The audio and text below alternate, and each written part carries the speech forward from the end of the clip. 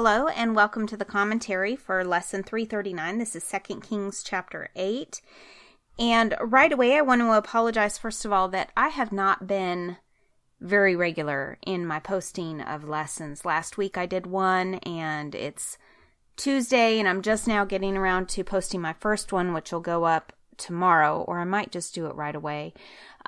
Anyways, I just wanted to apologize for my irregularity, and it should get better because my oldest son just started driving. Yay! So their school is a half an hour away, and I was having to drive them to and then come back and then go and pick them up and then come back.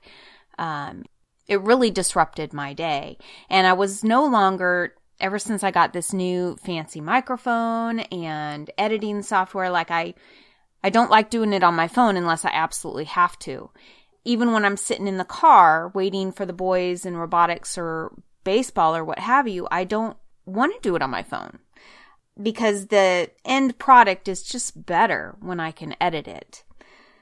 So anyways, I want to apologize about that, but because my oldest is driving now, I should get 3 hours of my day back every day that they go to school. Now, unfortunately, aside from that, I have really done what a lot of Christians probably do, I imagine at some point, and that is I've got my hands in too many good things. I'm trying to do too many things. Now, they're all good God things, but they're not all my things, if that makes any sense. This podcast, I believe God gave me this to do. And so this should be my priority. And I've stretched myself so thin that I'm not able to focus on my priority as much as I can. And so that's either got to change. I've either got to release some things, or perhaps this extra 3 hours will make the difference that I can still continue to do it all. But I have a feeling I'm going to have to let something go. Honestly, I thought, when you don't work, you just feel like, well, I'm not working, so surely I should be able to handle that and that and that. And I love all these things. And I just started a Bible study, which was the one thing too many, unfortunately, but it's so good. I couldn't pass it up. It's by Priscilla Shirer, and it's called Discerning the Voice of God. So I'm so excited to go through that because that's something I've really wanted to explore, and that is, how can I hear God more effectively? I know that He's not hiding from me. I know that He's there. I know I'm the only thing getting in my own way, if that makes any sense. The problem is me, not Him. And so I know I am His. I know He loves me. I know He has a plan for me. I know He's not hiding that plan from me. I am just so busy and so distracted, and I never shut up. So He can't talk to me. So He can't tell me. So I'm loving going through this study because I am going to be more intentional about that. So I will share things that come up with that as I go. But if you're looking for a study, I highly recommend it. If you're willing to do the work and get real that it requires you to do. Okay, enough about me. Sorry about that. But I really felt like, for those of you who have been following me for a long time, for so long, I was so good about it. I was posting every day, 4 or 5 times a week even at first. And it seems like I've slacked off. In a lot of ways I have, but I just want to assure you that I will not stop doing this. I will post every week, and it should get better. So I just want to reassure you of that this is a priority to me, and a pleasure and an honor. So, okay, today's lesson is very good. We start off with the woman from Shunem. Elisha had brought her son back to life before, and now he's telling her that she needs to take her family and move to some other place. For the Lord has called a famine on Israel that will last for 7 years. Now, speaking of hearing from God, back then in the Old Testament, and what I'm learning in this Bible study as well, and I never really thought about it this way, but back then, people had prophets. That's how they heard from God. They didn't have the Holy Spirit yet, right? when Jesus came and lived among them and taught them, and when he died and rose again, he said, I'm not leaving you here alone. I will leave the Spirit, the Comforter. He will be with you. He will help you. And we have access to that. When we become saved, we have the indwelling Holy Spirit. And so we have access to God 24/7. It's hard for us to fathom because sometimes we don't feel like it. Sometimes we pray to him. Now, there's ways to connect with that. But anyways, I'm not going to get off on a tangent. But here it's just interesting if you think about the difference between Old Testament times before Christ and after Christ. Before Christ, the only way that woman was going to hear from God was through Elisha.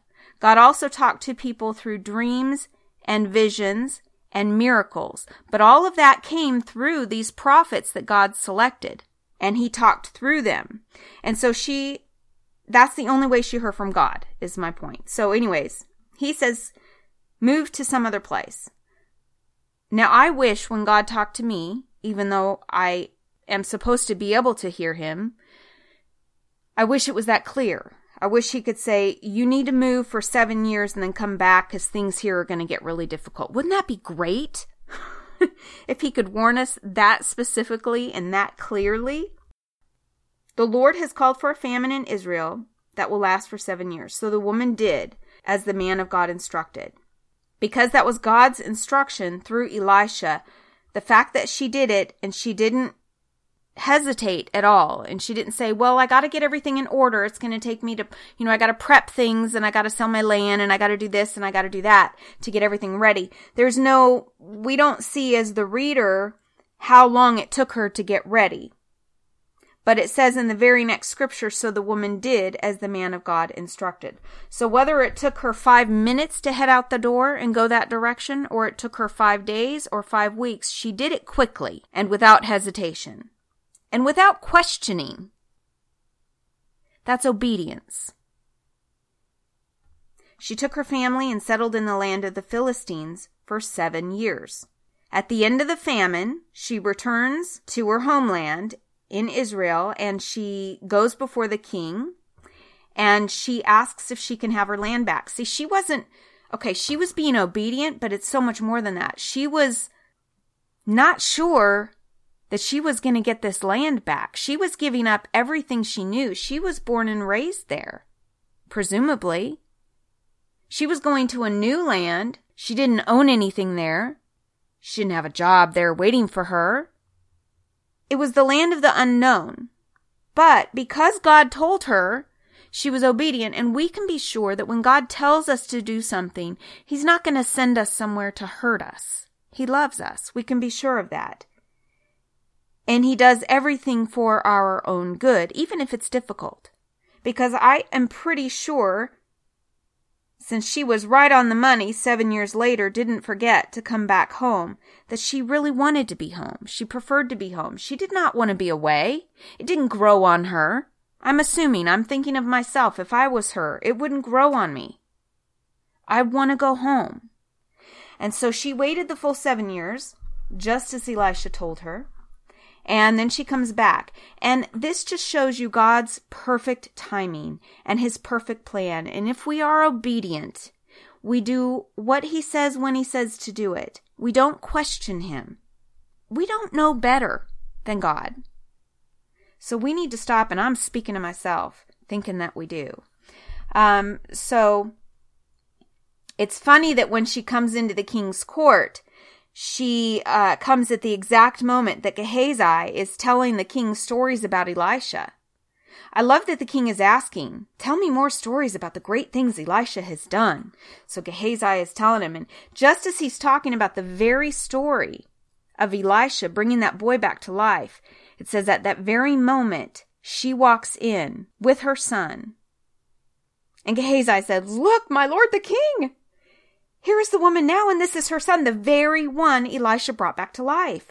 The king says, is this true? And she says, yes, and she told him the story. And so he directs one of his officials to see that everything she had lost was restored to her, including the value of any crops that had been harvested during her absence. I love that. God takes care of the details. He doesn't forget the desires of our heart, and he takes care of our basic needs too. We can count on him to do that. And so she comes back, not even knowing if she would get her land back. And not only did she get that back, but she got greeted with such generosity and heartfelt, I don't know, they were so happy to do it, it seems. And so they were gracious to her, and they gave her even more than just the land that she was asking for, but the value of the crops that she had that were harvested. Someone else took care of that, and they reaped the benefits of that. But she got that too. That's just so cool. Anyways, then we move on to the story of Hazael. Elisha is in Damascus. He went to Damascus, the capital of Aram, and where King Ben-Hadad lay sick. So someone told the king that Elisha was in town, and he says, go get him, and I need to find out if I'm going to get better, if I will recover from this illness. So Hazael loaded up 40 donkeys. He was to take a gift, and with the finest products of Damascus and a gift for Elisha. And he went to him and said, your servant Ben-Hadad, the king of Aram, has sent me to ask, will I recover from this illness? Elisha says, go and tell him, you will surely recover. But actually, the Lord has shown me that you will surely die, or that he will surely die. Now, that's curious, right? Because is Elisha saying that he should lie? It's a little disconcerting, because you think, if Elisha speaks for God and God cannot lie, then there must be more of an explanation here. So I was curious about that. I went to Bible Hub and I found Benson commentary, which makes 2 suggestions for this passage. First, it could just be sarcastic. Well, you're going to tell him anyways, because the messengers always wanted to give a good report to the king, right? So maybe he's saying, well, you're going to tell him he's good anyway, so go ahead and tell him he's good, that all is well. But here's the real deal. This is what God's really saying, and that is that he's going to die. The second explanation actually makes more sense. And if you really look at the scripture, sometimes we make assumptions without really looking at the words. It says, go and tell him you will surely recover, but actually the Lord has shown me that he will surely die. He will surely die. It didn't say he will surely die from the disease. It said that he will surely die, which he will. Right? Elisha stared at Hazael with a fixed gaze until Hazael became uneasy. Then the man of God started weeping. What's the matter, my lord? Hazael asked him. I imagine if I was Hazael, I would be very nervous. If a man of God, a prophet, is staring into you until you're uncomfortable and then they start crying, you're nervous about what it is they see, right? So I'm sure Hazael is very nervous. Elisha replies, I know the terrible things you will do to the people of Israel. You will burn their fortified cities, kill their young men with the sword, dash their little children to the ground, and rip open their pregnant women. Hazael responded, how could a nobody like me ever accomplish such great things? Okay, now here's another curious thing. Great things?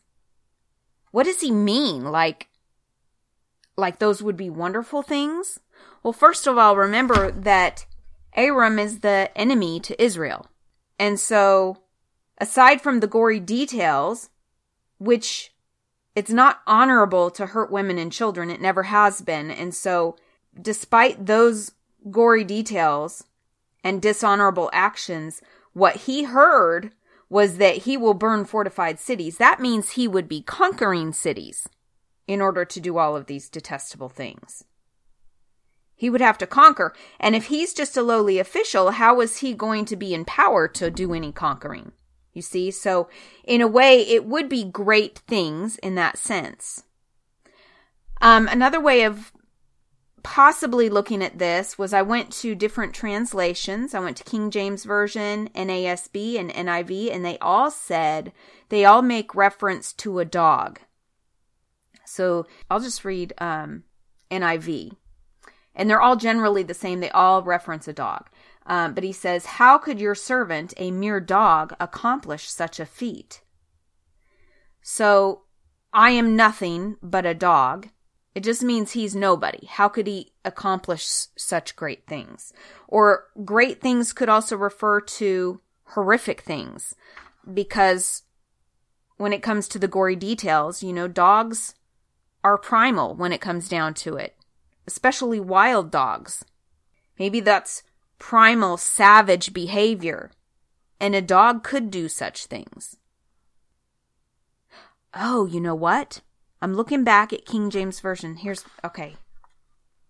It's not that, if you look at King James Version, it says, but what, is thy servant a dog that he should do this great thing?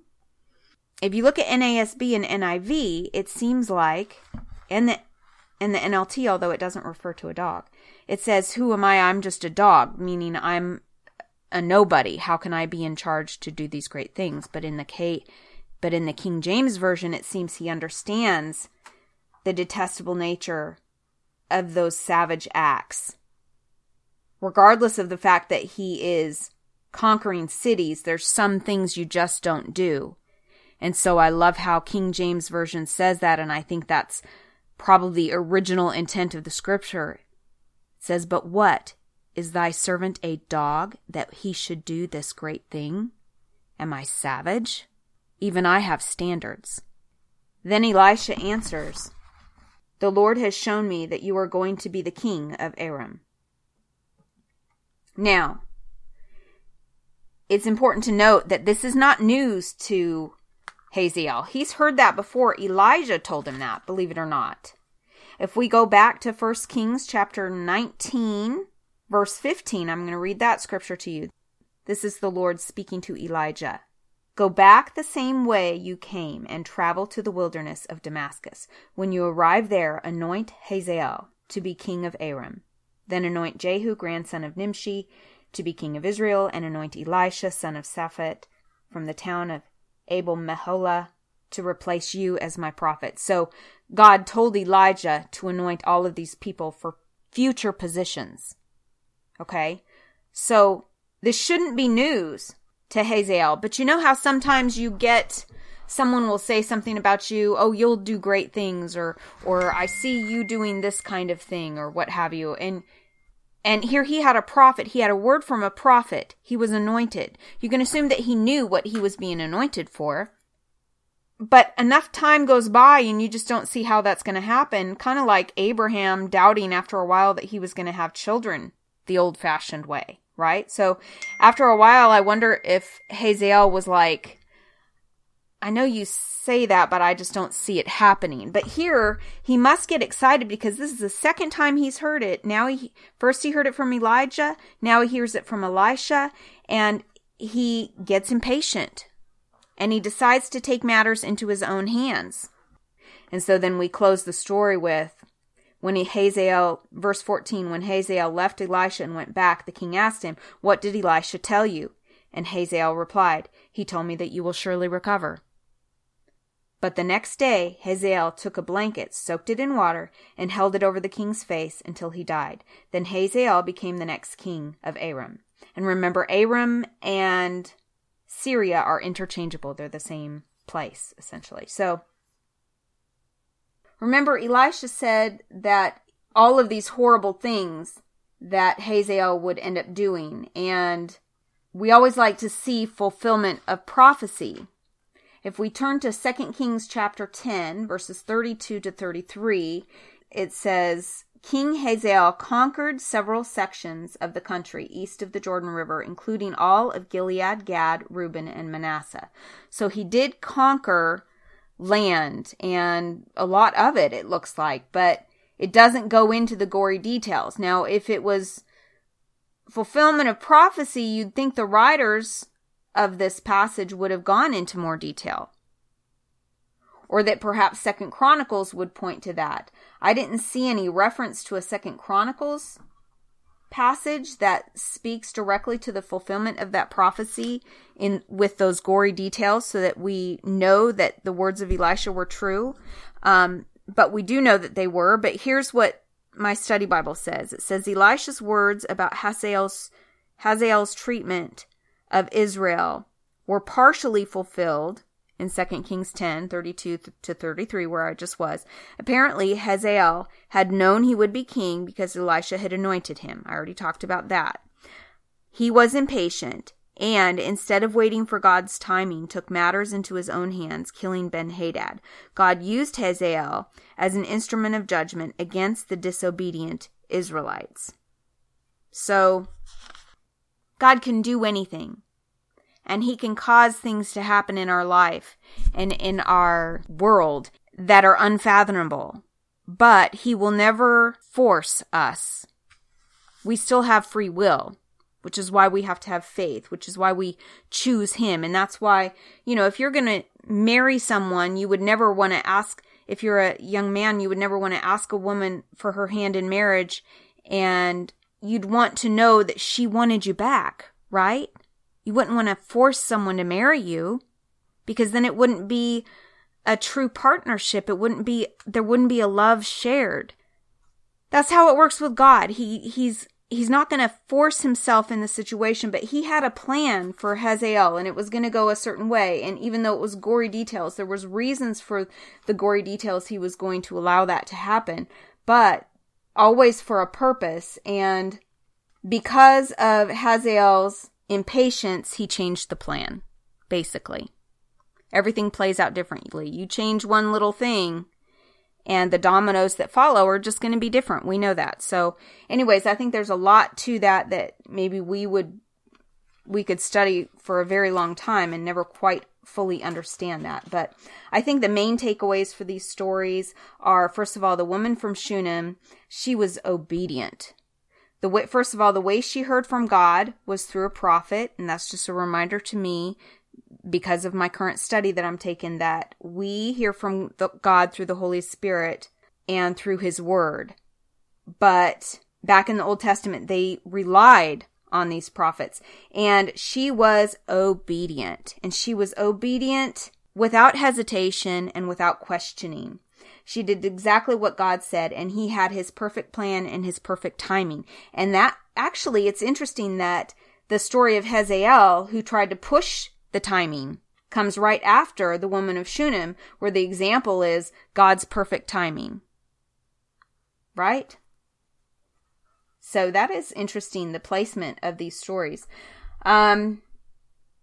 And also the fact that she told that story when something great happens in our life. I mean, I doubt that any of us are going to have children that are brought back to life by a prophet. That's pretty amazing. You would want to tell the world. But we do have our own little miracles in our life, the amazing little God moments that we experience. And we should be excited. And how could we contain ourselves? How could we not want to tell people what God has done in our lives?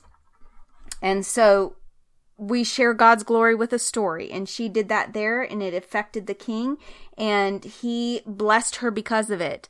And God blessed her through that king, really. Gave her not only her land back, but more than she even expected. So then Hazael again, he was reminded of the prophecy of Elijah, and he got that taste of power. It was like the smell of blood to a shark, or the taste of blood to a shark or something. It was like he was so excited to have power that he couldn't wait.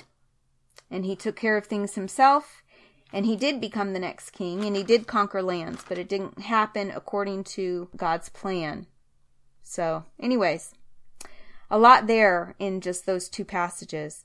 And I know I went long, but I hope you all have a great day, and I will talk to you soon.